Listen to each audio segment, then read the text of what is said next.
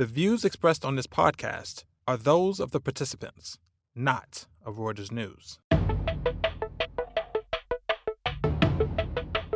Welcome to The Viewsroom, a podcast from Reuters Breaking News. I'm Anthony Curry, and here with me on the phone from Hong Kong is Peter Sweeney. How are you doing there, Peter? I'm good, Anthony. How are you? Very well. Sitting here down under in Melbourne. So finally extending the podcast all the way around the world and to the bottom of it. So today, what we want to talk about is the wonderful world of cars, car makers. We've got plenty to dig into. Pete, you're going to kick us off a bit with some of the conventional automakers. I'll jump in with you. And then, of course, we'll get to the big deal of the week, the biggest SPAC that we've seen so far, although chances are, given where this market's going, this SPAC market's going, it's going to be overtaken at some point, pardon the pun. But Lucid Motors, the deal for Lucid Motors, one of these upstarts. But let's start off with what's going on with our traditional friends. So the General Motors, the Fords, the Toyotas of this world. Pete, you're looking at the Japanese car makers and their results recently, and you're feeling relatively good about them, aren't you, all things considered? Yeah, well, it is a mixed story. Like with all the automakers. But clearly the big brands like Toyota and Honda came out looking pretty good, even despite this shortage of silicon chips, which has caused some to warn of production output problems. On balance, it looks like winter is over. People have found bottom, and certainly the stock market seems to see it that way. The Refinitiv Global Automobile Index is up 7%, outperforming the S&P 500. Within that, you've got some car makers that had huge bounces. Not all of, in addition to like Mazda being up, nearly 25% this year. Mitsubishi is up nearly 20%. Ford has blown up even. So is GM. So, there's obviously still automakers in trouble. Nissan and Renault are hardly out of the woods. Subaru is doing quite badly. On balance, people are clearly anticipating a revival in ordinary demand for ordinary cars, which is nice because for so long, as you read about, the concentration has been on these EV startups and Tesla and all this stuff, and I think these guys are feeling a little neglected, but at least now the investors seem to think there's stuff there. It is bizarre because for years, I look back just to remind myself of this in our archive, but for years we've been talking about how so many of these traditional car makers trade as if investors think they're not going to really have much value beyond the next 10 years maybe. So, the Fords and the GMs of this world would trade at, to get really technical and boring now, but trade at like 5-6 times earnings, which implies, the general rule of thumb we have is that if you're trading below 10 times earnings, then you're not growing, you're kind of shrinking. And yet we saw continued growth in car sales every year until basically 2019. I think it's something obviously last year. And here we are after the pandemic, or during the pandemic still for most countries. We've got car sales. Yes, they're nowhere near as bad as people thought they'd get, but they're low compared to the previous years, unsurprisingly. But we've seen so many of these car companies' stocks rise to places they haven't been in years. I think Toyota's got to levels it's not been in a while. I think Ford, I know you mentioned it earlier, is at a level it's not been for 3 or 4 years. General Motors, since it came out of bankruptcy in 2010, has never been at the levels it's hit this year.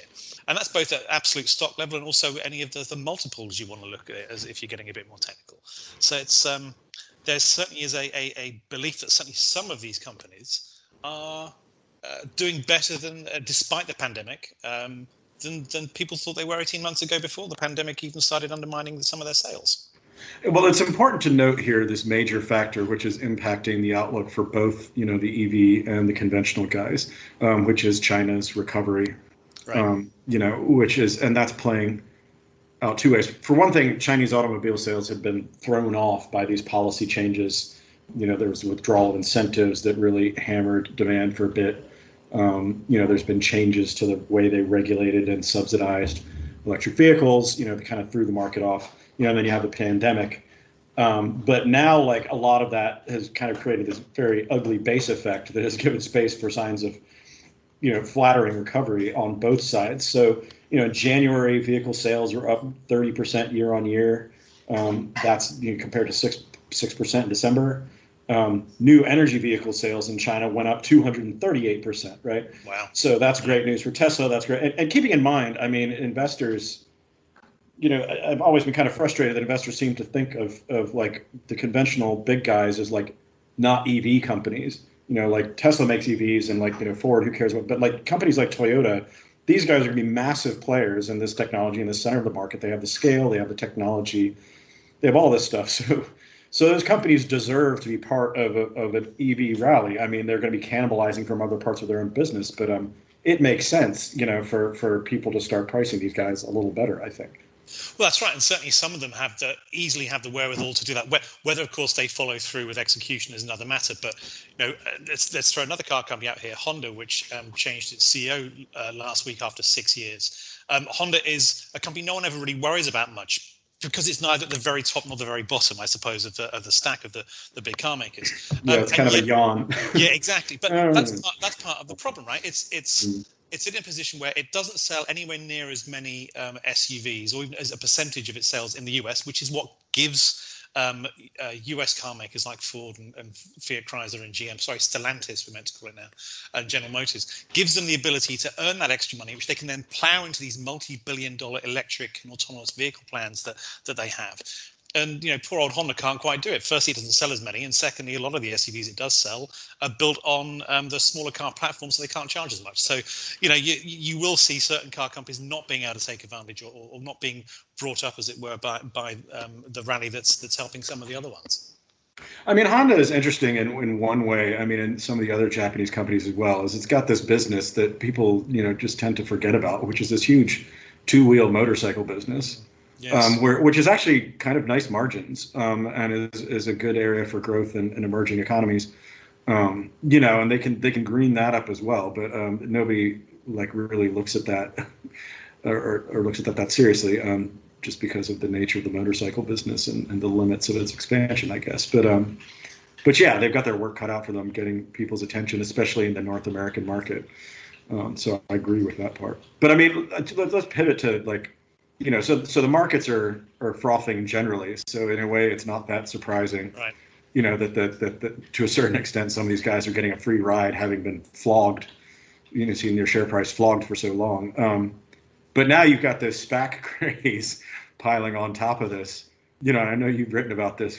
Can you tell me a little bit about Lucid and your take on the SPAC trend in EVs?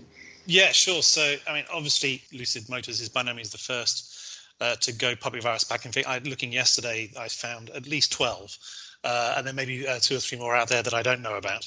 And that includes not just the Lucid Motors of this world and the Fiskars, which would like to produce car makers, but also there are those producing some of the battery technology or some of the charging technology as well. So I'm lumping them all in together. But Lucid, at least in my mind, is one of the better companies. It's a bit hard to tell, right? Because none of these have really produced anything yet. We've seen lots of noise from some of them about how they want to do various things. And Nikola, which was really the first to jump into the SPAC craze last year, and of course then got hit by all this talk of being rather economical with the truth about what it was doing, and its CEO had to leave to keep the company going. But Nikola basically was outsourcing so many things for the first few years to General Motors under an agreement which has since been sort of pushed aside after the mini scandal that Nikola had. Lucid, though, along with 1 or 2 others like Fisker and others, Lucid is actually producing a car. And that car, the first one, the Lucid Air, is due to come out later this year. It's already got reservations, I think 7,500 of them, which is not a lot, obviously, but they've also... Well, yeah, and the reservations, like, are these, how much are people putting down for these reservations? Because I've seen these reservation numbers, and it's not a lot. People check the box online saying, I would like one of these cars. So it's not a lot. I could be wrong. It's like $1,500 or something, and you can get the money back immediately if you cancel. Right? There's no penalty for getting the money back. So who knows what'll happen? But what these guys are going after is very much like they're following the Tesla model. In fact, the chief executive was the guy who was chief engineer for Tesla's Model S, which was the great big sedan, which basically got the company properly rolling towards towards where it is today. So they're going after what they call the the post-luxury market, because any new company like this has to have some kind of awful fluff in their marketing. God. But basically what they mean is we're both luxurious, but we're also really, really, really good at what we do. So why that's post-luxury, I don't know, but there you go. But look, they've got an SUV they want to come up with in a couple of years as well. The price points are pretty high. I think $69,000 for the Air, for the very basic model, going way up from there. So basically following Tesla's model. They did, though, say the other day they also want to start producing Model 3 style cars at some point in the future, which is Tesla's alleged mass market car, which still sells for $45,000 plus, so not quite as mass market as Elon Musk always wanted it to be. But look, they've got the product. They've also got some really good guys, not just the CEO who's from Tesla, and also before that, in fact, he was at Jaguar and Lotus. But you look at the roster of people in the executive ranks, and they come from Ford Motor, Hyundai, Audi, General Motors, you name it, they've got them. They even got people from Apple, right? So it's a good looking car company. The problem is that the way this SPAC has been structured really, really pushed the envelope on the valuation. Although, to be fair, the people really pushing the envelope were those trading the stock of the SPAC that's doing the buying. They pushed that way beyond anything that looked realistic. I mean, I think it's just interesting. Because to me, this fits in with this other part of the auto market that has been doing very well, which is namely the luxury part of the market, which has really rode through, at least in Asia and especially in China, has rode through this whole thing, with aplomb. Bentley is just saying that they expect 50% higher order book next year, particularly in China. And now you've got the most popular EV companies are the incredibly expensive, high-end, fancy cars, fancy mobiles.